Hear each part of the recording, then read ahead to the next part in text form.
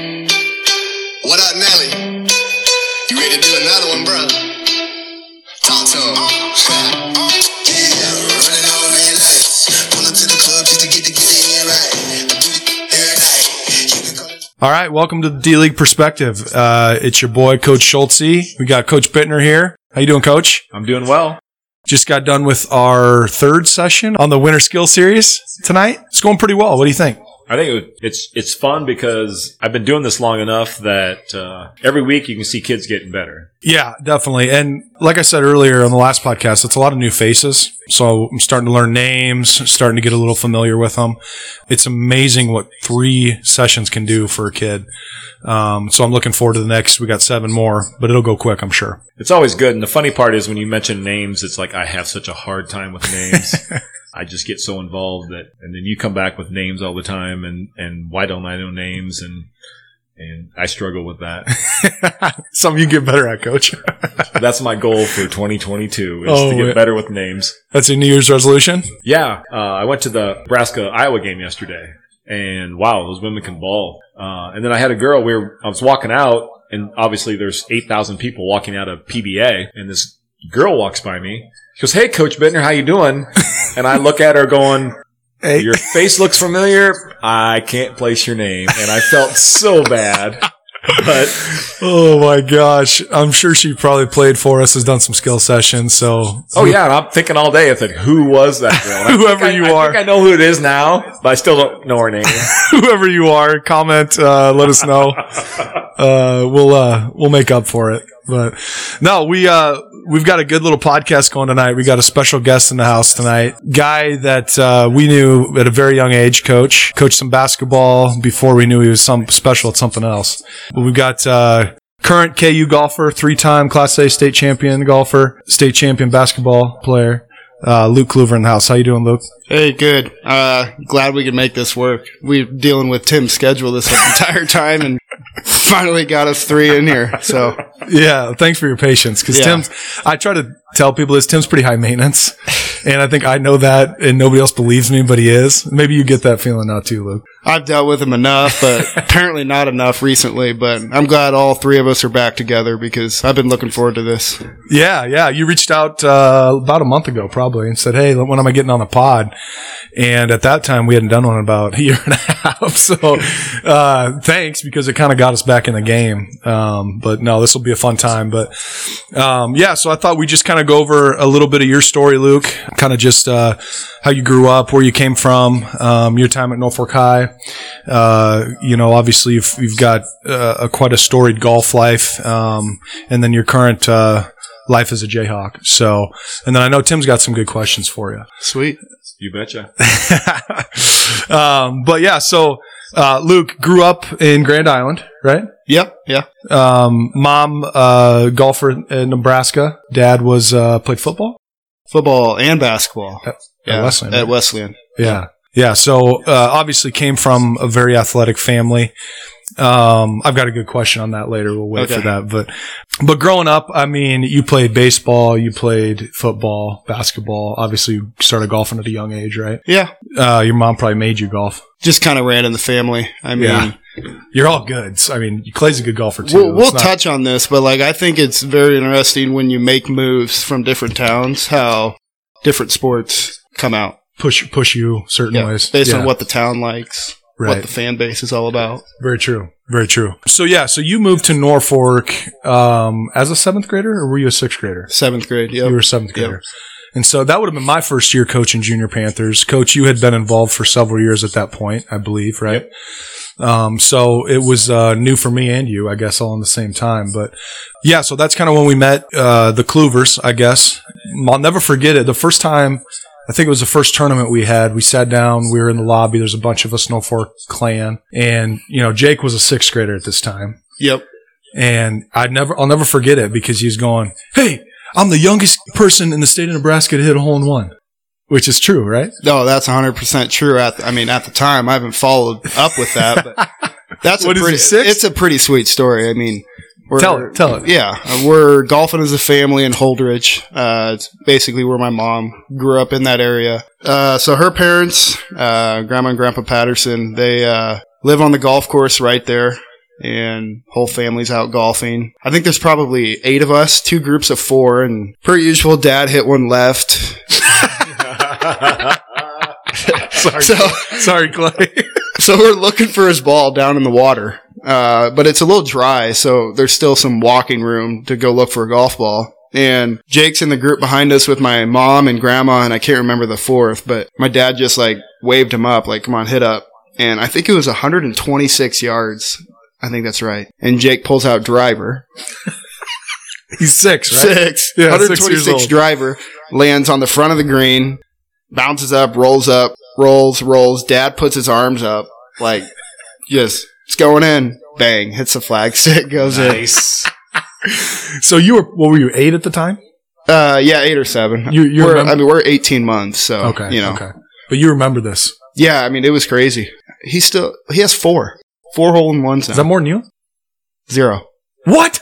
No way. Are you serious? I thought you knew the answer to that, but yeah. No, 0. I didn't. 0 hole-in-ones. Yeah, Big year someday. coming, 2022.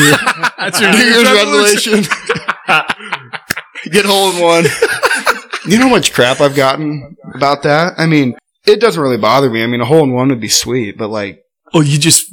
Like, everyone in the family has one. I mean, Georgia doesn't, but like... She'll get one, though. What if she gets one before you? She probably will. She's got a good swing, man. You say it doesn't bother you? I mean, it will once Georgia gets one. But At least you have Georgia right now. I'm keeping her away from golf right now. Come on. That's so crazy. I mean, just as much as you've golfed in your life, you just feel like at a certain point, you know, it just would have magically happened. But dang. But yeah, so anyways, I'm looking back. It's like just the first recollection I have of you guys is, you know, little tiny Jake talking smack about how he has a hole-in-one, and everybody knows now I'm a terrible golfer, so I'm like, shut up, Jake. Let's go play one-on-one or something. That sounds just like Jake, though. I mean, I don't know if the nickname has came around Norfolk yet, but my swing coach is Mike Cornell, who's out of Omaha, and I believe he came up with the nickname Mayor. Why? Because he just talks to everyone. He gives them crap, just like he did. Yep. Just, you know, just Mayor. That's what we kind of call him now. But, I mean, he's done that his whole life. He'll go up to anyone, talk to him, introduce himself. Jake Kluver, Norfolk, Nebraska. So, yeah, back when we all 3 met each other was our Junior Panthers season, and that's when you would have met Tim, obviously, and a lot of skill development, stuff like that. And then you guys did a little bit of one-on-one work. I know you were a big proponent of the development that Tim would push and push you. Because I think we all knew at a very young age that you'd be pretty special in anything, really. I mean, we knew you could have played football and done well. We knew you could have, well, you couldn't have run track probably, but no. You could have been a special baseball player, anything you wanted to be, really.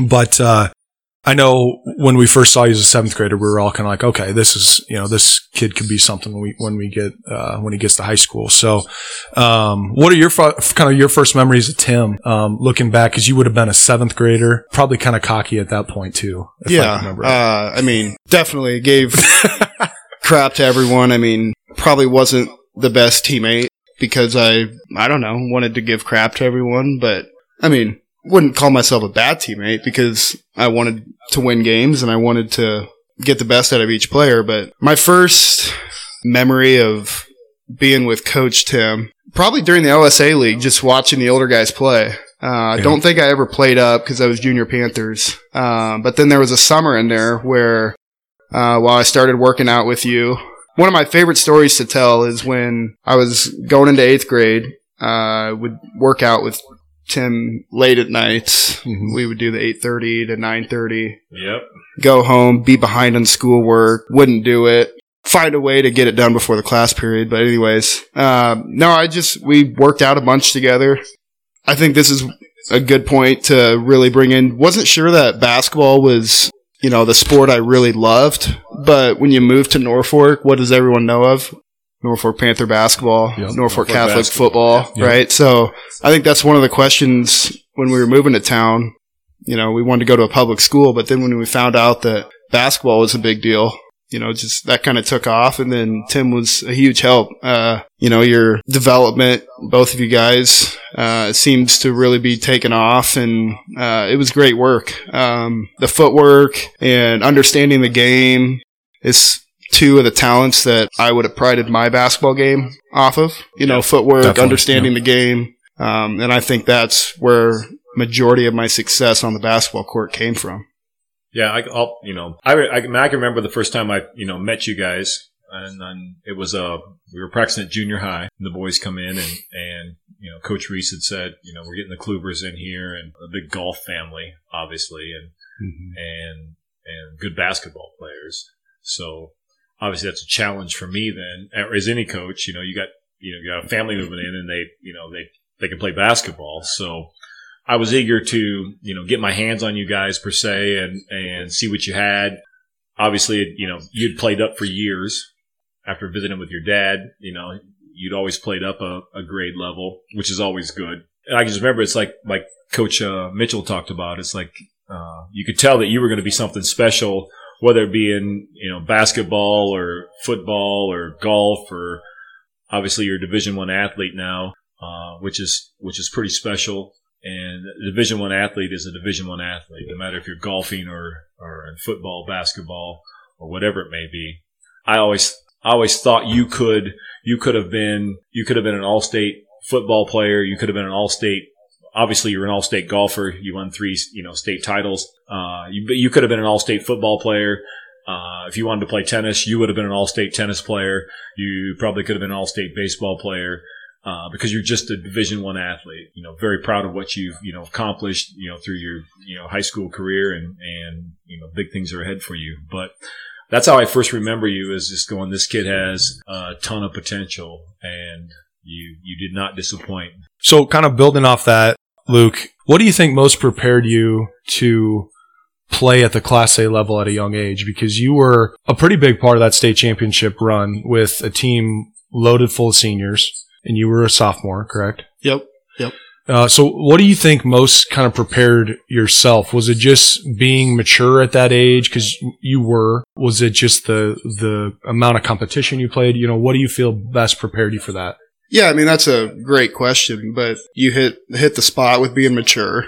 I've always been one that's had a ton of self-belief, no matter what I'm doing. I don't want it to come off arrogant, but I think any athlete has to have a lot of self-belief to achieve in their sport. But, I mean, no question. When I was a freshman, I played 4 levels of basketball before Christmas. Freshman, reserve, JV, varsity. Yeah. And I would practice with the high school, whatever level I was playing. And then, let's say practice was 5:30 to 7. And then would go home for an hour and eat something. And then that night, I would work out with Tim, and I think Hagedorn would show up. Schomer came a few times, yep. And we worked out from 8 to 9. And we did that, I believe, my first 2 years of high school. And then golf kind of took off. But, I mean, there's no question that working out with Tim, and understanding certain skills with being on the basketball court and different footwork type of things that you have to be able to manage on the basketball court. I mean, ball control is extremely important at that level. I mean, and then to be an elite player, you could talk about creating space and all that, which all that we worked on. Yep. But yeah, doing those workouts and just learning little things every night. I mean, I think it really showed to be able to play freshman ball, play reserve ball, play JV, and then after Christmas be the first man off the bench, as a freshman. And it's pretty cool because there was a bunch of players before me in the class ahead of me. Well, two classes. McCallum did it. Larson did it. Strom did it. Hagedorn did a little bit of it, I believe. So I knew I had a chance to do it. It was pretty cool to do it. I mean, the possibility was there, and it's like everything. The best players should play. Mm-hmm. And you put in the work, and obviously you talked about your maturity level. That being said, you also understood the game at a very high level because of your maturity level, and that you could play, and you weren't going to hurt the team. A lot of times, we've been in this long enough that, and I've watched a lot of games already this fall. I've watched a lot of our freshmen play.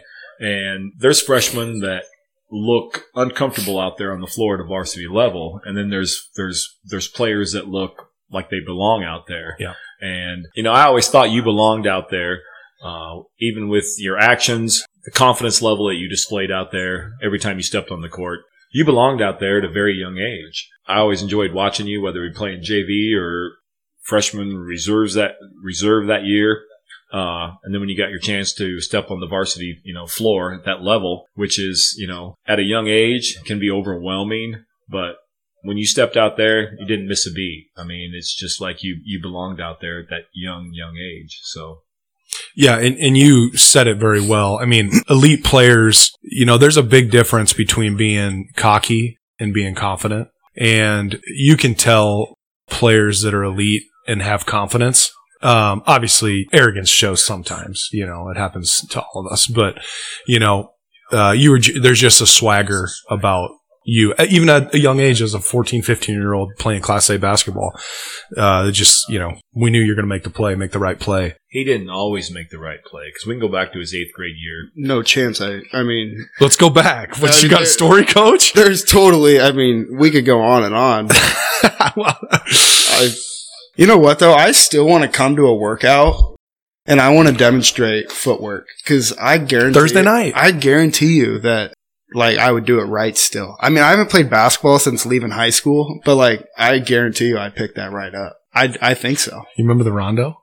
Yeah. I mean, are you going to show the ball or are you going to hide the ball? I mean, let's go. Show. I mean, you're going to put your arm out with the ball and make them jump. Yeah. You were good at that. You were actually pretty good at that. Reverse pivot. I mean, come on.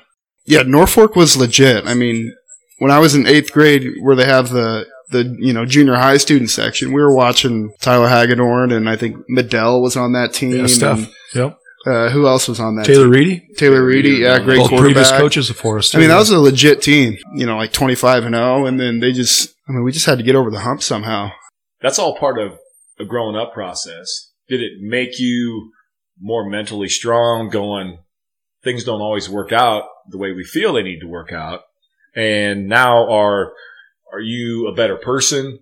Are you a better golfer? So on and so forth, just because of the experience that you went through in high school and the basketball side of it. I mean, freshman year, I already shared the story with the 4 different levels before Christmas. And I wouldn't say that I thought before Christmas I should be on the floor. I mean, at home. And I do think my dad has a really good understanding of basketball. I truly do. I think he's obviously coached me up till about 5th grade and kind of started the whole Junior Islanders in Grand Island. But I really do think he has a very good understanding of basketball and really any sport he wants to coach. Mm-hmm. But going back to the 4 levels I played, I really don't think I thought I was ready to play before Christmas. And then it's like once I got the chance, it's kind of where my self-belief kicks in. I got in on a varsity game, got a backdoor pass from Strom and did a reverse layup in Grand Island, kind of bittersweet, hometown, first varsity game. But to get I didn't know I was playing varsity before that game. Really? Yeah. Played the JV game and I guess you guys You had suited up though. No. Really? No. Played the JV game. I was only playing JV and kind of took over the JV game in Grand Island and we ended up winning. And it was kind of in a spell where I think we maybe lost a game or 2 in a row or weren't playing well. And Coach Reese is like, hey, you're suiting up tonight. That's all he told me. Yeah. And I remember Travis Larson came up to me tonight and he's like, hey, get ready to play. You're going to go in. Let's go, baby. But, and then after Christmas, it just played the next night, Omaha South. Is that where Noah Font played? Yeah, then Omaha South. Yeah. Next night, we have Noah Font on the court, and I get a rebound, and I'm dribbling it, and I'm pretty sure I kicked the ball 3 times. But, after Christmas, and I got into the games, and things started to flow, totally felt pretty comfortable out there. And then state basketball, I like to pride myself on having, our first 5 points and just kind of rising to the occasion that game and playing Fremont, a rivalry. And it was pretty awesome playing in Pinnacle Bank. Yeah. Big time game. Just kind of carry myself that way now as well. Okay, I got an opportunity. I would call it maybe a gamer. I like to think I'm kind of a gamer. Yeah, you are. Yeah. Definitely. But, once you get the opportunity, I want, to be able to take advantage of it. And I feel like my freshman year, that's exactly what I did. Yeah. Beat them by like 20. District They final won or state. something. Or no, they got runner-up. Yeah, but we beat them right before that. You beat them like by 30. Yeah, we remember. No, that's right. We made like 14 threes or something. Was that here? Yeah. That was here. I love Mark Williams now. You'd love Mark Williams. Yeah, Definitely. I mean, I've heard that before because I ran into a kid from Fremont that played for him and was like, hey, man, like, you're coaching, man. Like, we kind of like butted heads. Like, of course, I was arrogant out on the court playing against you guys, but no way he liked me either. But I've heard he's a good guy, and I've heard. Mark's a great guy. Yeah, is he still coaching? Mark's been back. He was out for a couple of years, and I believe he's helping Arlington for a couple of years, and now he's back at Fremont now. I don't, know for how long that's going to be, but I just love Mark. He's been good to us down there. Very, very supportive of what we're doing, and kind of understands the AAU game because I think his son probably played it. Ryan, Yeah, yep. And no, Mark's been very big for us in the Fremont area. So losing in the first round of the state tournament with a really, really good team, a lot of experience coming back. What did you and obviously the rest of your teammates, how did you guys feel like, okay, this is what we need to do in order to get to the next step, in order to take that next step to, win the first round, win the second round, get to the state championship? Part of moving to Norfolk, you realize how important, one, basketball is, and two, Fremont is. And to lose to Fremont in the state tournament stung to all of us. I mean, Rivalry. Beat them just before, and then we go to state and lose by 20. But that group of guys we had, honestly, was pretty darn tight. We would hang out at the Strom's house a ton. It was just a really good group of guys. And if you think about it, a lot of us wanted to play a sport at another level. Think of 5, 6 of us, and they're going to be seniors. Strom and McCallum and those guys are going to be seniors. And it's kind of like, okay, they've done so much for this program already. Like, how do we come together more than we already are and make this right for them and Norfolk? I mean, if you think of the amount of years there was in between state titles. 30. Yeah, 30 years. I mean, it had to happen. When TJ Price's dad makes the game winner, TJ's on the team. I mean, there's some cool stories within that team. And I really do think, there were some other things going on, like, is Coach Reese going to come back and coach? Are we going to get a new coach? And it honestly just kind of felt like a restart with a very talented group, and kind of fitting to have a new coach come in, new stuff, and just kind of start over and trust our team and the talents we had. And it obviously worked out. Yeah. I mean, you touched on it there. Even though you were a sophomore at that time, that group of boys, I mean, and you look at TJ Price, Logan Strom, Lane McCallum, Eisenhower, Christian, Travis Larson. Then you Dover was an good Dover, athlete. Yeah, he was. You look back at all those guys, and then you go down to your junior class. Schomer and Hagedorn, and you guys all were probably striving to play at a higher level. No matter where it was going to be, whether it be track, golf, basketball, football.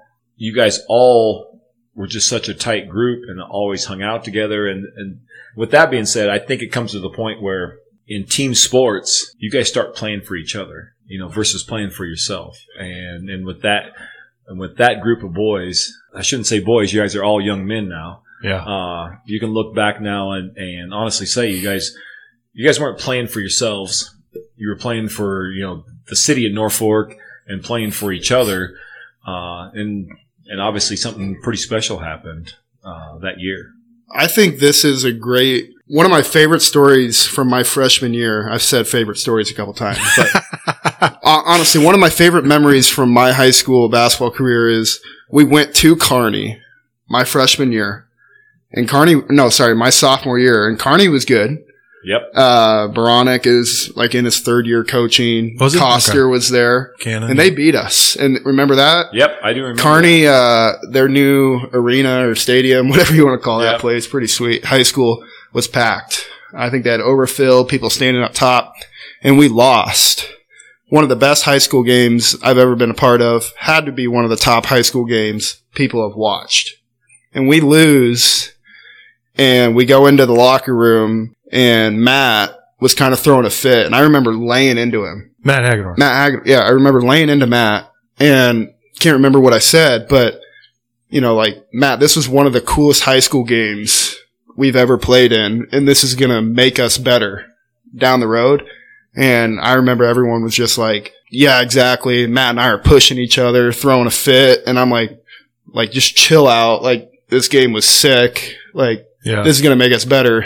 And then I think that just kind of shows how close that group was that sophomore year compared to my junior year. Didn't really hang out as a team. Mm-hmm. Didn't have that mesh that sophomore team had. But yeah, agreeable. Yeah, that's pretty sweet. Yeah, it was really fun. I mean, you're right, though. It was almost like it was destined to be, and I didn't go. Did you go to the championship game, Coach? Oh, yeah, I wasn't going to miss that. Well, I was watching. I was actually in Sioux City. Actually, I was in Jackson, Nebraska at a bar watching on TV, and I was going crazy. There was like 10 people in the bar. But, yeah, it was just like I feel like everybody kind of knew what the result was going to be, right? Maybe that was just me, I think. But I feel like there was just like all the stars aligned. Yeah, you could say all the stars aligned, but the talent in that group of kids was pretty special. True. And the thing about it is that you can watch teams play. I mean, even this day, you can go to games. I've been to a lot of games already this fall. And you can just see teams that have it. And I've told you about a couple of them that I think that are going to compete for a state title. But that team was special, and things, if they got down, nothing bothered them, and obviously they lost a few games during the course of the regular season. But as Luke, touched on, basketball season's a long season. There's a lot of ups and downs, and there's a lot of, coming together, and like you said, it's not always easy, but that group of kids was really special, and they were special since they were, third, fourth graders and fifth graders and, all the way up through. And obviously there was a lot of people that helped make that happen. Right. I mean, you could also just the maturity level of that team and then go look at that Fremont team that beat us freshman year. Coach's son is a senior. He's probably grown up with a bunch of those kids that were also seniors. Mature team beat us because they were more mature than us. They probably wanted it more than we did. And sophomore year, we wanted it way more than any team in that state tournament. And I think that's why those last two games were pretty much blowout games for being a state tournament. Yeah, exactly. Yeah, I'd agree. Well, with that being said, so obviously correct me if I'm wrong, Luke, but that sophomore year, winning a state title in basketball with a team like that, full of kids who are a couple years older, mature kids, great athletes. What kind of effect do you think that had on, now take it to your golf life? Do you think that matured you even more mentally, prepare yourself for the competition level and stuff like that? Do you feel like that had a positive play in that? Right off the top of the head, one thing I can really think of is being in a spotlight with great players, a great team, and making it basically happen. Like, how do you have this talent and how do you find a way to use all these talents and this maturity and make it work? And we had great leaders, Lane and them. And what I took from that team is just that we were able to win and we were able to do it the right way. And it was just some of the best memories we'll remember forever. But I just feel like looking from the outside looking in, 100% outside looking in, I feel like Lane McCallum and Travis Larson are some of the greatest kids and leaders. Obviously great athletes, great basketball players, but probably more, in my opinion, just, again, I don't know them that well. I never coached them. You know them a lot better than I do, Coach, but, and obviously you do too, Luke, but I just feel like they're two of the best kids and we're probably the best leaders on that team. That's my opinion. 100%. And, did that help prepare you to go, okay, here's some leadership abilities. Here's some leadership qualities that I learned from these guys, that can help me on a personal level, on an individual level, in the golf game. Yeah. So one thing I would, kind of take a different view with this is golf is such an individual sport. Mm-hmm. The one thing I took from them is how they worked every day and how they led every day and just the way they worked with younger teammates. And I mean, there's older guys. I mean, there's things that you guys had to take from McCallum and that group of guys. Like, how do they work with younger athletes? I mean, they honestly did it about as perfect as you can as being a leader. Mm-hmm. But now golf is a team sport as well. And yeah, there's traits that I took from them as being the leader and, being one of the best athletes on the court, Lane and Travis and them. And I can take that onto the golf course. And how can I show these guys how to practice and work on the right things? There's practice and then there's, doing the right practice mm-hmm. in golf, especially. But yeah, the way they led, those traits definitely helped to try and lead Coach Kluver and those guys to a championship. Because Coach Kluver never had a boys championship until my junior year. Right. Did you win it 2 years? You got runner-up your senior year? Yeah, runner-up freshman year. And then senior year was a one-day state tournament. Because it got rained out the day. You won though, right? Yeah. Didn't win sophomore year. Freshman. But I mean, as a team. Yeah, we won junior year. Just junior year. Gotcha. With that being said, when you touched on, Lane and Travis and Logan and Richard and TJ and Christian, I always look back and as a coach, teacher, I think, that group of boys probably taught me just as much as I've ever taught them. And it's the same way with you.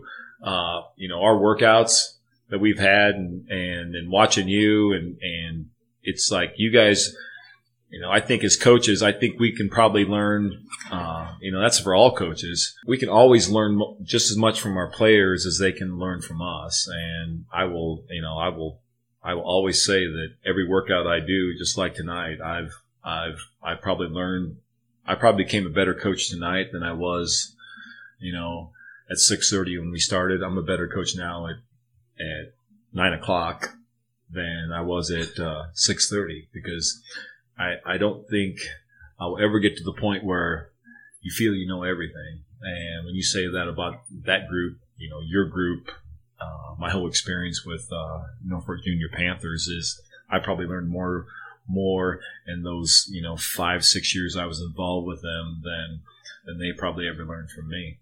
So well said. Yeah, and so we kind of hit on it a little bit, but so one state as a freshman, we're talking golf now. Yep. Runner up as a sophomore. Yep. And then went back to back. And that's right, your senior year was a one-day deal. Was that because of weather or what the heck happened there? Yeah, it was weather. And was that at the country club? Country club. All 4 years were at the country club. And, I mean, there is home course advantage. I wasn't going to say it.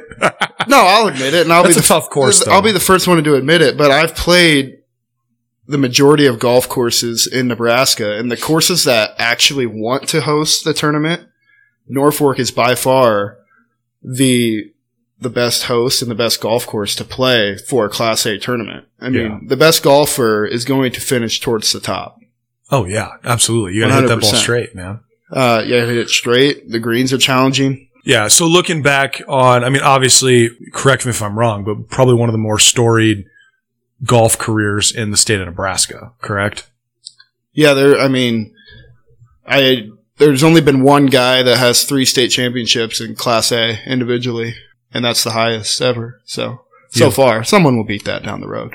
Someone will win. Yeah, someone will win 4 though. You're talking just you, not one other. Just you. Just me. Yeah, that's what Class A. Yeah. But someone will win 4. You think? Yeah. It's a tough task, man. Someone will win 4. All right, well, we'll see. We'll have a podcast in like 20 years, and we'll see. Might take longer than that, but someone will win 4. Yeah. So obviously, it's just so funny. I just remember when you're playing in the state tournament, or the state, I'm like on my computer, like following along, and just obviously, we're your biggest fans. We may not always say it, but we're your biggest fans. And, when you got runner up, was it a playoff? Nope. Nope. Just got smoked. Some kid just went off, didn't he? Yeah, it was Patrick Clare from Lincoln East. Played a couple years at Nebraska, but like that's such a good learning experience for a golfer. Is okay. Yeah, I got a little lucky one freshman year against a very talented Alex Shockey who played at Iowa, Big Ten Player of the Year twice. You know, plays professionally now, but it's such a good learning experience to get beat. Yeah. As you win your freshman year and then you're going into your sophomore year, win a ton of events, but you don't win the big one. Like no one cares what you did throughout the year. But like it's basically a reality check as a sophomore in high school that like, okay, you're good, but like you're not that good. Yeah. You know? Right. Obviously, it just kind of fueled the fire too. You know, as a sophomore, you get runner up. I mean, you had to be thinking I'm going 4 in a row at one point, right? I mean, you can't birdie them all unless you birdie the first. Okay, all right. Just take it easy. Yeah, of course it would have been nice to win all 4, and I was thinking all 4. There's nothing really other than I can say that it was probably a good thing that I didn't win that year. Right. And so that could have changed the trajectory of a lot of things, you know? And so when you look back at your high school career, do you favor one of the individual titles more or the state, the team title more? What's kind of your favorite moment from when you think about your golf story as a Panther?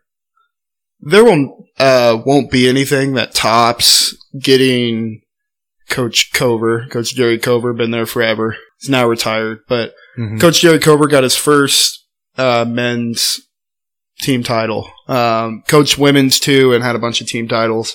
But to get him his first team title, he's been doing it for so long. And, you know, he talked about that title so long. I don't know if it's a good thing for a coach to do that. But we knew we had a talented junior team, a lot like our sophomore basketball team. And it was just golf is weird. You know, best team, best players don't always win. It's golf. Who's going to make more putts? Who's going to get more breaks? And it just clicked for us. And then individually, that freshman championship was obviously really cool to go into a playoff. We'll birdie the 18th to get into a playoff. Birdie the first playoff hole. There's a video out there with 2 fist pumps. Big fist pump, baby. Shake my head at now. But Luke fist pump Kluver, baby. I mean, those are those Tiger videos you just watch. Absolutely. This is a Tiger moment. It kind of was. It was huge. It was special. You had to birdie the hole to go into playoff, right? Yeah. To win. To go into a playoff, I had to birdie. And then I had 171, hit an 8-iron, made birdie out of the rough. And then birdied the first playoff hole. 2 big putts. They were like 20, 23 footers back to back. It was pretty sweet. Yeah. But yeah, getting him that first, that way he can have one of those as well. You know, that's what high school golf's honestly all about. And obviously winning with your brother. I mean, you know, you and Jakey go way back, obviously, and will battle for years, I'm sure. But that had to be pretty special, too. Yeah, there was times where Jake was beating me. I think he did beat me a couple times in the regular season, you could call it. But, I mean, and then going into that year, like, there's going to be more fans for Jake to win that tournament. I mean, come on. I mean, I'm a big Jake fan. I mean, Jake and way bigger of a fan of Jake than you. Jake and I are playing against each other. Well, we're on the same team, but it's an individual sport. We're playing against each other in the state tournament at our home course. Like, who doesn't want Jake to win besides me? All of us wanted Jake to win. Exactly. But yeah, that was special to win with him. And we had Trent Wingate and Colin Rossman on that team. I'm probably missing one. Isaac Hymas. Isaac Hymas. Yeah, Isaac Hymas was on that team as well. Yeah, so that was sweet to win that. Because, you know, we, in the summers, who are you golfing with every day? Those guys. Golfing with your boys. Yeah. So going into recruiting and all of that fun stuff, I know we talked about it earlier, but you said there was really kind of three of the main schools that you were looking at, KU, Oklahoma State, and Nebraska. What was kind of the final turn point to become a Jayhawk instead of a Husker? Was that the final two, or was Okie State a pretty serious contender?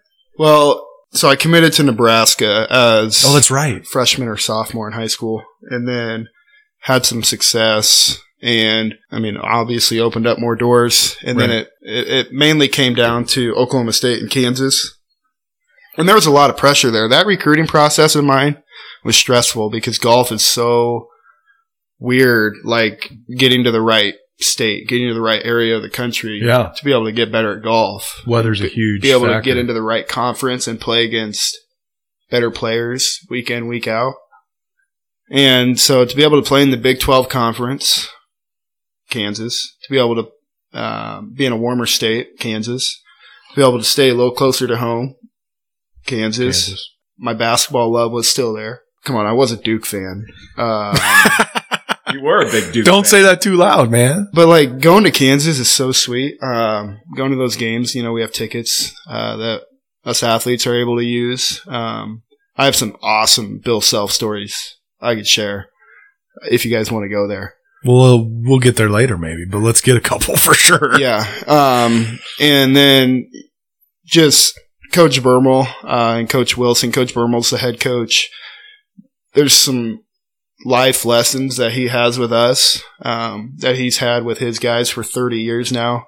That there's stories and lessons that everyone in this world could use, to be honest. Mm-hmm. Well, that's awesome. So when it came down to your final decision to make a choice of which school that you were going to attend, how big of influence or what was a deciding factor? Was it, the state you were going to be at, the school, or in the facilities, or was it coaches, teammates, so on and so forth that influenced you to make the final decision on where you were going to go, play golf for your next 4 years? Coach, that's a great question. I mean, all athletes are going to do or are going to have a checklist of what they want and what they see and what things can get them to the next level. So when you look at the 3 schools I'm looking at, you answer basically everything that you just asked, and then you start eliminating. And that's the process I took. So I checked the list and realized that Kansas was better than Nebraska in those areas. And then it came down to the tougher part of your question was coaches, teammates, and what state you want to be in. You could also add how far away from home do you want to be. So then Oklahoma State and Kansas is what it came down to. And being in Kansas and the facility was a huge plus. Being able to work on your golf game throughout the winter with our facility we have, brand new, 6 hitting bays, things you can work on, indoor, outdoor. And then on top of that, the coaches we have, a huge bonus. And I will listen to those guys and do, what they want me to do because I think they have the best interest in me to achieve the goals that I have. And I really do think that they're looking out for me that way. That's awesome. And so, obviously, trust is always a big factor when you talk about any sports, is having trust in, your coaches, your peers, so on and so forth. But, obviously you picked Kansas. I have a burning question being I'm a basketball guy. And I know growing up with you, from 7th grade on when you came to Norfolk that I believe you were a huge, huge Duke fan. Rock Chalk Jayhawk. We knew he was going to bring this up, didn't we? Of course. Okay, basketball life. I was a huge Duke fan, and I still watch Duke every time they're on TV. I mean, they lose to Miami Hurricanes the other night. Come on. There's losses, and then there's bad losses. And Nebraska loses to Rutgers by 30. That's a bad loss. Yeah. Anyways, all you have to do, Coach, to answer your question, is walk into Allen Fieldhouse one time when that place is packed. The best way I can compare Allen Fieldhouse is to walk into Memorial Stadium for a Nebraska football game.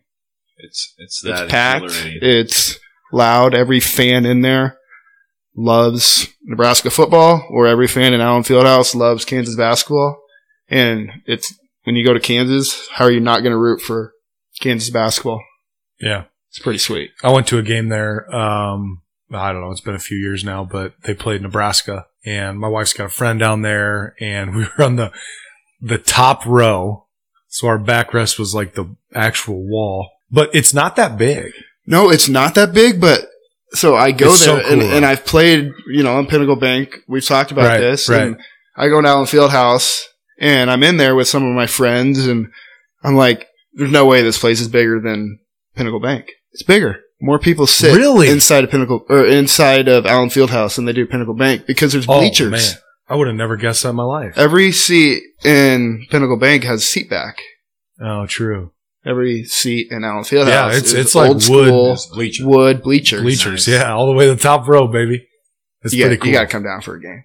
It's cool, man. Well, maybe you can get us into a game. Now I can get you into a game. Okay, road trip, baby. Coach, and then you want to know one other reason why it's really easy to root for Kansas basketball? All right, let's hear it. Coach Bill Self is obviously going to be in the Hall of Fame of college basketball. One of the greatest coaches, probably coach the sport. He's a yeller. Come on. You listen to any interview or any comment from his players, he's a yeller. Really? Yeah. But so on my recruiting visit, we're sitting in Coach Burmel's office, my head coach, and there's a knock at the door, and Coach Buettner goes, "Clay, open the door." And he opens it. Who comes in? Bill Self. So Bill Self is in there, giving his recruiting pitch about the university and knows our names and knows all about us, and great guy, obviously super cool for that to happen. And then my favorite story so far, Bill Self, is this year we have about 2 events left, and I had a great start to the fall. Kind of mellowed out, kind of got worn out, to be honest. Like I said, golf's a long season, and I'm going to meet with Coach Burmel, and I know I'm gonna get a chewing today. Just not practicing real hard. My attitude's starting to get not as great as it should be on the golf course. He's like, so I show up, I text him, "Hey Coach, I'm in your office." He's like, "Okay, yeah, go to Coach Self's office. He's waiting for you." This is this year? This year, in the fall. Months ago? In the fall. Okay. And I'm like, okay. I'm like, where's the office at? I've never been there before.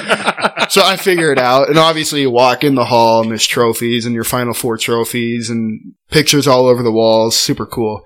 Walk in there and he greets me. "Luke, sit down. How are you?" We're talking. "Coach, how are you? How's the team looking?" Small talk, right? Yeah. He goes, "How's the season going?" Tell him how it's going. And he goes, "And I bet you're still soft, aren't you?" What? No way. He said that? Yeah. He goes, "I bet you're still soft, aren't you?" Still soft. He goes, "I bet you start bogey and you just kind of throw it in and you're kind of out of the round. But as soon as you start birdie, you're like, oh, I'm all in. I'm like, today's going to be my day." And it's like, what do you say to Coach Self? I bet you wouldn't say something. When he calls you soft. Calls you soft, but also calls you 2 other words that we can't share on this. Wow. This is a family podcast, so people can get the hint. But really? Yeah. So what'd you say? What'd you reply back? I'm like, well, I'm just stumbling like this. Like, well, Coach, like, I'm like, "Coach, you're right, but like, there's no reason why I should start bogey." And he's like, "Look, I look at my team out there when they go out there and we get down like 10-2. None of my teams should ever start down 10-2, but it happens." Right. He's like, "You have to be better mentally than anyone that you're playing against in that field. My team has to be stronger than anyone that we play up against. And that's why I'm hard on my guys." So a pretty cool story. Yeah. For him to call me, Coach Burmel probably set it up, but for me to go into his office and have that conversation and for him to call me a couple names, and like I said, I like to be humbled. Yeah. You humbled me earlier, and pretty good check when a guy like that does that to you. Yeah, you're not going to say anything back. No, you just sit there and take it. Take it. All right. Well, I just got Coach Self just called me soft, and I guess I'll just learn my lesson and keep moving. It's kind of like when you're doing a workout and you yawn. What's going to happen to you? Oh, man, I ripped a kid tonight. Are you yawning? Are you serious? To this day, I am the best fake yawner. Like, not fake yawner, but you're the best at hiding your yawn. Oh, workouts. God.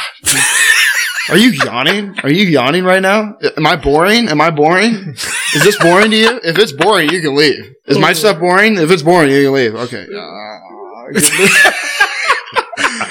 Pull the shirt up and yawn. No, but like that's something like honestly, are you going to go into a meeting with someone and yawn? Like, no, you're not going to yawn in a meeting. Absolutely. Or you're having a conversation with someone, you're not going to yawn. That's like your number one thing, Coach. I mean, kids, and of course, I'm like the guinea pig. Oh yeah, you're yawning all the time. Yeah, but I'm trained now. I barely yawn. I mean, I yawn, but it's. I can relate that to my coach and why I like him so much. It's off season and I have a beard right now. But when I get back on Monday, I'll be cleanly shaven until the end of the season. No kidding. My shoes have to be clean before I go practice, before I go play an event. I try to cut that a little bit. But yeah, everything has to be the same from head to toe. Military guy, has a son in the Army, I believe. And it's just the small details that you remember that you'll take with you your entire life. Yawning, keeping your shoes clean. Yeah. Clean shaven. Right. Little things. Builds your character. Haircut, yeah. Yeah. Yeah, exactly. That's awesome. That's good stuff. Well, let's pivot a little bit here. Obviously the newest, greatest thing is the NIL deal. And how has that affected you? How much has that affected you? What are some different ways that you've used that? Obviously it's become more with college football and college basketball and stuff like that, but it trickles down to every sport. Correct me if I'm wrong. What are some ways that that has affected your life, and how have you used that to your advantage? Yeah, I mean, you nailed it. With the two primary sports are football and basketball. Right. And they're the guys that don't even get the most notice, rightfully so, make up the universities in sports, for the most part.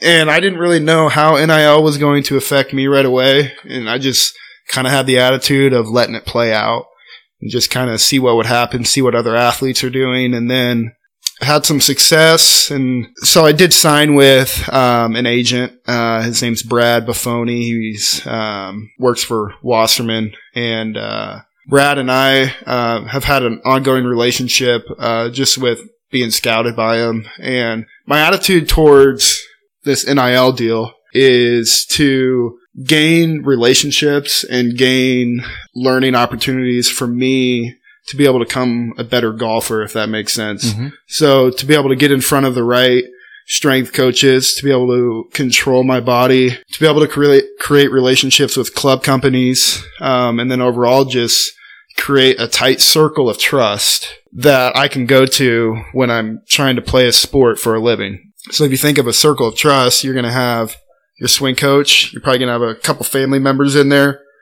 You're going to have a strength coach, and then you're going to have your agent, and then probably your caddy that's traveling with you week in, week out. And to be able to create that circle of trust now is going to better me in the future, because I already have some of the things that I've been working on for a couple years that I don't necessarily think that my peers are working on right now.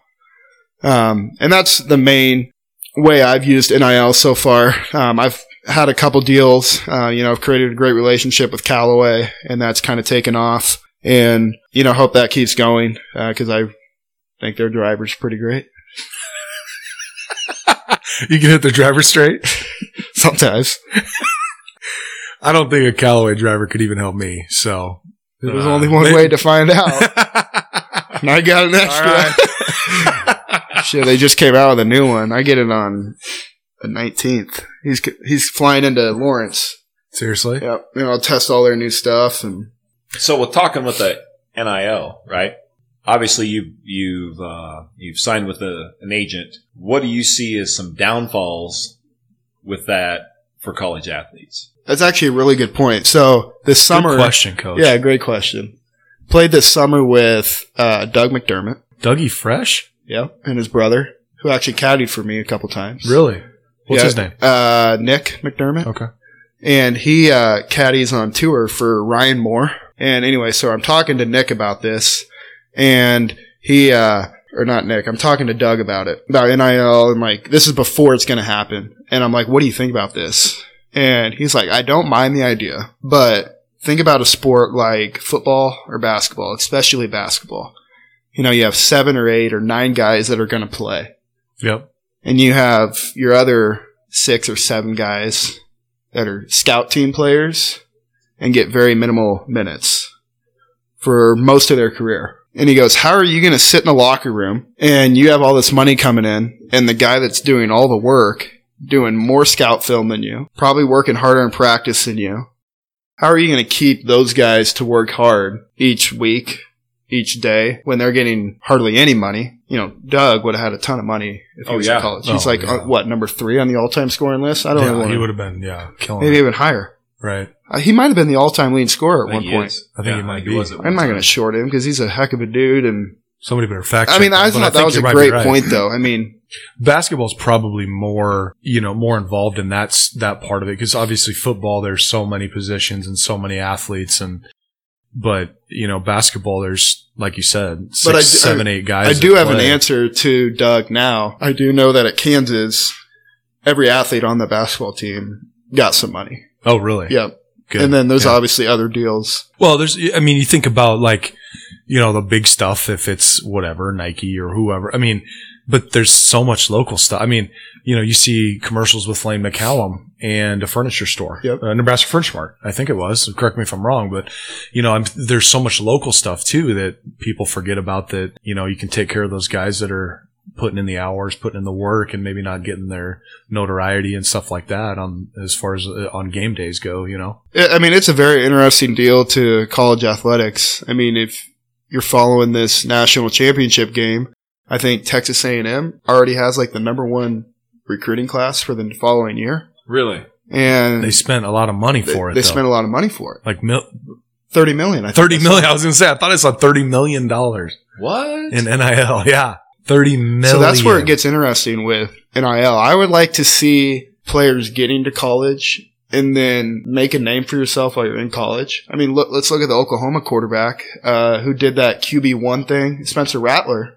Yeah. Gets, I think, $1 million before he shows up at Oklahoma and gets benched after 5 games. Doesn't play. Now he's in the transfer portal. I don't know where he's going. He's going to South Carolina. Yeah. Wow. So that's where I think you got to get to school, mature a little bit because a 17, 18-year-old getting all this money and then not understanding what a program like the university he's going to is all about. Fit in, do the work that needs to be done. And then if you have a great couple years or a year even and you're worth it, the money's still going to be there, especially if you prove yourself. I agree 100%. It's just so hard because, there's, from an outsider looking in, as well, you and I, Coach, are, but the money's endless at some of these universities. And so you look at, we're talking $30 million that they just signed for NIL mainly deals. Booster too, I believe. That's exactly.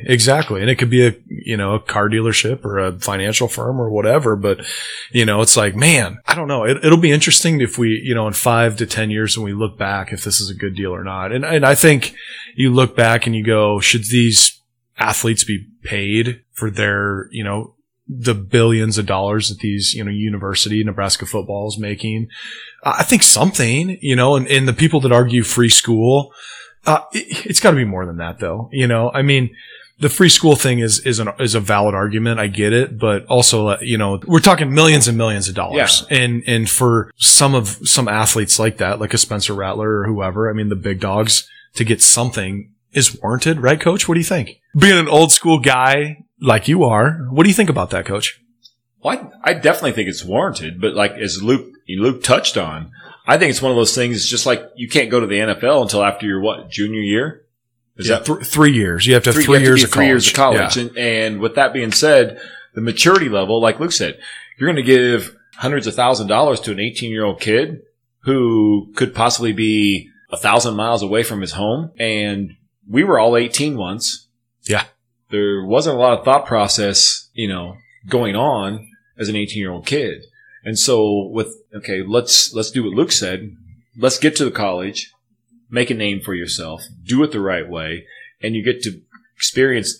Obviously, everything you do every day is a learning experience. And we talk about let's be better tomorrow than we are today. Right. Same way with young athletes. You can't tell me Luke doesn't have a better thought process now than you did 2 years ago. 6 months ago. Well, yeah. And so, right, maybe even a week ago, I don't know, but that's what we hope for, as a parent or as a coach or whatever. You hope your kids continue to get better every day. And when you give kids a lot of money, that changes thought processes. And so I agree with it, but let's just put more stipulations on it and let's let kids mature a little bit, experience college life. I mean, honestly, we've all known kids that have went to college and come back in a year, come back home because the college life was too much for them, let alone being a Division I athlete and all throw that some pressure. money in there. Yeah. Throw some money in there. Yeah, I think the hard thing about that, Coach, though, is you're talking primarily football. You go to the basketball world now, and we got a lot of one and dones where, they're going to KU, they're going to Duke, they're going to Kentucky for 1 year because the NIL deal was the best deal. And they know that they're going to go pro, but they have to go to college for a year, which I think is kind of dumb. We should just take that out of there and go back to the LeBron days, the Kobe days. But it's like, man, now we got to go. Okay. Now we got to sell them essentially on the best NIL deal for them to play a year for us so they can move on. In my opinion, they should get rid of the basketball thing or make them stay a certain amount of years. The football thing obviously is all health related, I would imagine, where, the basketball, I don't quite understand the basketball thing, why they have to go to college for a year or have to go, they can't go straight from high school, I guess I should say. Unless you're like 18 and you go play in Europe, right? Or if you're You can 18, do that. you can go straight to the pros, right? Yep. Yeah. So Yeah. Yeah. You have to take that year to go do something else, whether it's Europe or Australia or even the G League, or I think you can play a year in the G League. I think you can. Yeah. Yeah. I think for basketball, it'd be good. I mean, I think 2 years is plenty for some of those guys. Zion Williamson does not need to be at Duke for more than 2 years. No, but that's what I'm saying. Couldn't have Zion just went from high school? Right. There's guys like that, and I don't know why they changed that. I have to do some research on that, on why they, it was right after LeBron came into the pros, which should have been like 02, 03, 04 maybe-ish. Well, let's not kid yourself. I mean, obviously it was for the benefit of the NCAA. Exactly. Well, good point. A great point. Yeah. So it's like, could you imagine LeBron playing 1 year at a college? It's like, for what? And that's kind of where we're at right now. But at the same time, there's a lot of kids that think they can go one and done and that probably shouldn't also. Well, true. Very true. I mean, so you can play kind of devil's advocate both ways there, but yeah, it's really interesting. Like I said, I think if we look, we're 5-10 years down the road and we look back, we go, and everything's evolving. And I think, I hope that, we'll see the goods and the bads of the NIL and it keeps getting better and better and where it benefits everybody more. I think that's the way it should be. So how many Division I golf programs are there? I would probably say. Same as basketball, right? 300. How many are there? It was like 300 some. 315, 320. There's probably 350. It's similar. Yeah. So basically, when you talk Power 5 golf, there's how many SEC schools have a program that can compete with you guys? SEC is really good. I don't know how many teams they have. Probably close to 10 or 11, but they have 7. When you're talking, okay, when we start talking 50 teams, and it's not like 300 basketball teams in Division I where you have a Stony Brook who's going to knock off Kansas. When you get to the March Madness, right, there's half the teams that can really compete, and then you have 16 teams that you're like, okay, it's going to be one of these. Okay. Right? Right. Or the top 20. You're talking March Madness. Yeah. Yep. Yeah, definitely. When you get to the national championship, well, here's another. When we were ranked number 9th in the fall, 9th in the country, and we got to the Big 12 conference match play tournament, and we were ranked 4th. That's right. Or we were ranked 5th. Yeah. There was 4 teams ahead of us ranked in the Big 12. So that pretty much week in, week out, that's who we get to play against. So and that's going to make you better. Makes you better. But to my point, at the end of the year, there's going to be 15 teams that can probably compete, and there's going to be 4 or 5 teams that are just better than everyone, and you're just going to have to get golf breaks and find a way to beat them. And it's basically the same as basketball. I mean, yeah, you get some help. You get down to that final thing in basketball, it's breaks. Yeah, you need some help. Yeah. Yeah, definitely. Lucky breaks or whatever, yeah. So, like, your national championship in golf is consistent of what? So the format, is that what you're asking? Yeah, I mean, how do you compete for a national championship as a team in golf? So there's regionals. There's about 6 regionals, and I think they take about 12 teams in each regional. Yep. And they take about 4 from that regional to get to nationals. That'd be 24. Okay, so 24. 24. 24, 25, whatever. There's about 24 teams that make it to nationals. Okay. Did you guys make the nationals last year? No, we didn't. Okay. We finished 6th, and I think they took 5 from our regional. Okay, so you're just out. It was a back and forth. It was pretty intense. It was kind of like cool to be a part of. It's like a basketball game. Is it kind of like the March Madness basketball? Like they're picking the... So like ranked seeds or... Yeah, where that comes across the screen and they go, okay. Yeah, there's a watch party. Seed, yeah, watch party. Yeah, that's what I'm saying. Cool. Yeah. They do that for regionals as well. Okay. Yeah. So you make it to nationals, and then there's 18 or 20 teams, whatever we said there was. They play, I think, 3 rounds, and then the top 8 teams make it into a match play tournament. You start playing match. And then you play match play, one team against one team, and then you move on. Kind of like a bracket. It's bracket. A golfer versus A golfer, B. Yeah, no, you actually get to set it up. So, there's a little coaching that goes involved here. So who I set out a player, then you set one out, and then you send one out, and then I set one out, and then I set one out. What's that called? That type of... Yeah, I don't know what you call it, but... Loop-de-loop? What is that? I don't know what that's called. There's a term for it. But anyways, so are you typically the A player? I played, the one or A player in the fall. Yep. Okay. So yeah, they could put their 5 player out or whatever, and your coach could go, hey, let's get an easy dub here. Right? Yeah, that's exactly how that works. And when we have our Big 12 match... Is that what happens typically with you?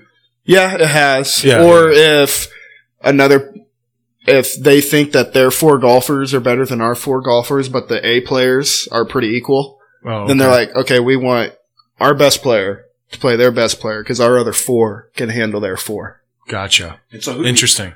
Is that a flip of the coin, and who decides that? The higher seed. The higher seed. Higher seed coach gets to defer or choose what they want to do. Usually defer. See who they put out first. Gotcha. Yeah, that makes sense. Right. We have a pretty good team. I think we won 4 times in the fall. 4 in a row. 4 stroke play events in a row. Really? Yep. Got as high ranked as number 9 in the country. Let's go, baby. But it's kind of like going back to my high school days. Like we have with COVID, you have all these older guys. They all got this extra year. Right. We got 3 guys on our team that we had a transfer come in from San Diego State, and then we have 2 other guys that are 5th-year seniors. I mean, you get 5 years of college golf, you better be able to learn something. Yeah. True. Right. So as far as for new recruits coming in, do you have any top 50 guys coming in or? Yeah, I don't follow the rankings too much, and I don't know if coaches really follow that much. I think, like you mentioned, how you are able to see talent and be able to say, yeah, this kid's got potential. He's got a work ethic. Our coaches do the same thing recruiting. And they don't share a whole lot with us, but it's also interesting with COVID and the transfer portal. Yeah, right. These teams are getting these transfers, and we're going to do the same thing. We're going to get some transfers coming in that we don't know who they are yet. But, yeah, we're hoping to get some transfers and some recruits. And on a golf team, what you really want is you want 7 or 8 golfers that are all going to compete. Because that 8th golfer is going to make that 7th golfer better. And the list is going to go down, and that's how you make a better golf team. Yeah. If you're losing to guys in practice every day or at an event, there's nothing more that made me mad, I guess, when I would lose to a teammate in high school. Great for the team. But, I don't want to lose to a guy that I practice against every day. Same thing in college. Yeah. You want the team to do well, but you don't want to lose to a teammate because it's such an individual sport, but such a solid team sport as well when you think about it that way. All right, I just have a couple, just 1 or 2 questions. One, do you think Jake would have won state his senior year had COVID not happened? Yeah. 100%, right? Yeah, Jake would have won. I mean, he had the attitude going into his senior year that he really wanted to follow. I don't really want to call it my footsteps, but he wanted to win a state championship. Yeah. And, I mean, that sucked for all those seniors in every sport. I mean, I think basketball, were they the only sport to really play? And track, maybe? Basketball was... Well, in the spring. I got off Football there. played. Yeah, I mean, basketball was our Nebraska state tournament was the last state tournament played in this country. Yeah, but to go back to your question, there's some attitude that, you see in players, this kid kind of wants it more than the other player. And I think Jake kind of had the attitude, he was excited for his senior year. I'm off the team finally. It was Coach Cover's final year. He was going to ride it out with Jake. Yep. And I mean, it sucks for them. But I think Jake is also very grateful that he got the opportunity to play in college. Coaches didn't have to give Jake an opportunity because that senior year kind of got canceled. Yeah. The summer was kind of a blur with who's going to host a tournament, who's not going to host.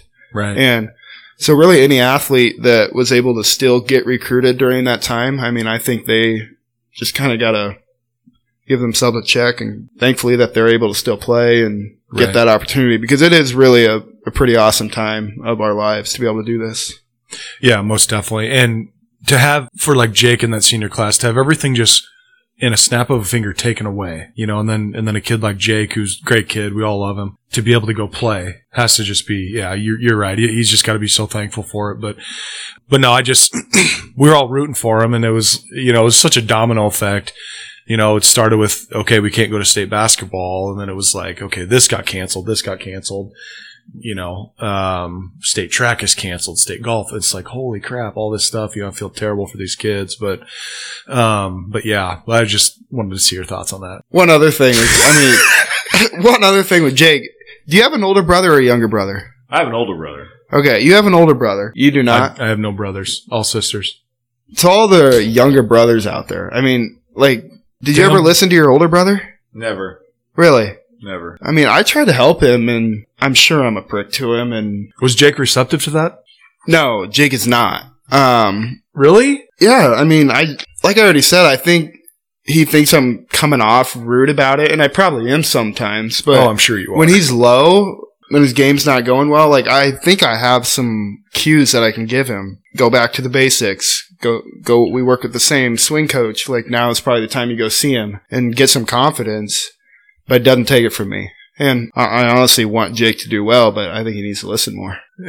I'm just being honest. Like, yeah. Well, I don't want to say he's like playing in your shadows or anything, because Jake's a great player. I mean, right. Jake's a great golfer and a great person and a great kid, but that's got to be tough, having Luke's my older brother, blah, blah, blah. And so I can see that. I can see him going, no, I ain't listening to you. Yeah. I'll do my own thing. But that's also why it sucks he didn't get that chance senior year. Exactly. Yep. Exactly. I would have bet $1,000 on it. Yeah. To win. All right. My second question. Do you think Georgia is going to be the best Kluver athlete? Oh. She's what, 11? 12? 11? She's, okay, like, there's little things that I like to pick up on with her as being. She's a fifth grader, right? Yeah, fifth grade. But she's honestly really athletic, and it's kind of cool to watch. Doesn't love basketball yet. Loves volleyball. And honestly, I'm keeping her away from, like, I'm acting like a parent, like, as I'm speaking, but not really. But she's like my little sister, and Georgia and I have always had a really tight relationship. Yeah, I think everyone's been able to see that. Yep. And if she doesn't want to play golf, like, I'm totally fine with it, because golf is honestly a grueling sport. Yeah. And it's really tough, I think, especially for girls. And now you can go on about scholarships for girls, and there's more opportunities. But she's pretty talented, and I mean, I would love for her to be the best athlete in the family, because I'm honestly her number one fan. But yeah, it's pretty cool. Yeah, she's fun. And you can see, again, she's 11 or whatever, 12, and she's just super competitive. She needs a mental coach. I'll tell you that right now. I don't know how many, like, teammates she will have, different teammates she'll have in the future, but man, they're going to need like an on-call mental coach for every single one of those girls. Oh man, yeah, she'll be fun to watch. And then, did you guys see that Nebraska Preps tweet that went out there with like the best athletes from each high school? I saw that. Yeah. Yeah. So my dad and I were on there from our high schools, and then we scroll down to Loomis, where my mom went to high school. Yeah. And there's no name on there. What? Yep. And time out. No. Okay. Yeah. Was she state champion? Your mom? Not sure. No, she didn't play high school golf. Oh, she didn't? She played volleyball and then played golf in the summer. Okay, carry on. But there's no name on there of my mom's. And there's an option where you can, like, have a follower, like, request a name, and then they'll think about editing it in there. Next morning we wake up and her name's on there. So guarantee one of our family members is like Michelle probably Michelle did Kluver, 93, 94 Loomis. Division I golfer, went professional for a minute. Oh, it's funny. All right. No, this has been a lot of fun. I think what we'll do is let's end on one final question for you, Luke. The final question we've got is, what words of advice would you have, being through all the athletic events, all the time that you've spent in different sports? What words of advice would you have for young athletes of today's world? I want to relate this back to a couple of my experiences. The first thing I can think of is, well, both of them are very cliche, but the first one has to be being coachable. The coaches have had way more experience in the sport than you have, and they've seen more. If you're working with great coaches like I have, they know what to tell you in the right moments, and they have the right drills for you, and they're going to make you an overall better athlete in your sport and more than likely a better person as a whole.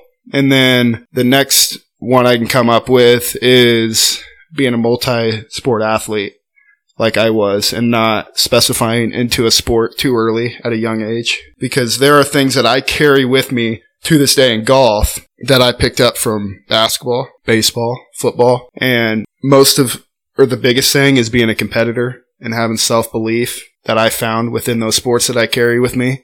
And I think having those two traits that I just mentioned can honestly jumpstart a career or really make a career take off. Great answer. Yeah, well said. And I 100% agree with what you said, Luke. Being a multi-sport athlete, and let's face it, not everybody is going to be a Division I athlete. But the experiences you've mentioned with baseball, football, basketball, golf, as a youth, as a young kid, the more stuff that you can do, the more experiences you can have, can only help you grow in the sport of life. Obviously, you've excelled at a very high level. Probably one of the best athletes to ever come out of Norfolk or out of Nebraska. Just so proud of you. I've got a chance to, coach you as a, 7th grader, 8th grader, and watch you, grow through your 4 years of high school at Norfolk High. You're leading by example. You're a great golfer, but I would say you're more of a great young man than you are a great golfer, and I hope you hold on to that first thing I said is a great young man versus a great golfer the rest of your life. There's great things ahead for you, and just so proud of you. Really appreciate that there, Coach. Well, you're welcome. You've earned everything you've gotten so far in life. Most definitely. And we're thankful you came on the pod, brother. Hey, glad we could make it work. No, it's been a lot of fun. Like I said earlier, we're two of your biggest fans, whether we tell you that every day or not. We're always rooting for you. We're always watching you. We're a little bit Kansas Jayhawk fans now because of you. Darn right. So rock chalk for sure. But we're always rooting for you. There's definitely a day. We went to the Ryder Cup actually earlier this year. Coach and I did. The actual question I had was, what if Luke Kluver plays in the Ryder Cup someday? We'll be there for sure, 100%. And I don't know if that's a goal of yours or if that's whatever, but, your future is so bright and we're going to be cheering you on throughout the whole ride. Yeah, thank you. No, I'd love being on here, and you two have been part of my path that I've taken. And like we mentioned earlier, there's little things that I've picked up on that, Coach, I've taken from you, and we're just homies, man. We're just homies over here. No, I never really got to play for you. That's true. But yeah, no, you played for Coach for 3 years. Yeah, I played for 3 in a row. Yeah. No, I never really played for you, Coach Schultze, but we've been in the same gym a ton of times with D-League and Junior Panthers, and my family has always, followed and been around with your family, and just grateful us three could get together and talk a little bit about basketball and golf and what else we talked about. So life. Yeah. No, it's been fun, man. I think that's all for tonight. So Coach, any send off words? No, it's always interesting to do these podcasts, as most of the time I'm uncomfortable doing these, but, Luke's been a pleasure. Appreciate you coming on. It's great to visit with you, and I wish you the best of luck in, 2022. Yeah, I loved it. Thanks, guys. 22 is a big year for all of us. All right. I think that's all. Any last words, Luke? Jayhawks out. All right. Rock chalk, baby. D-League out.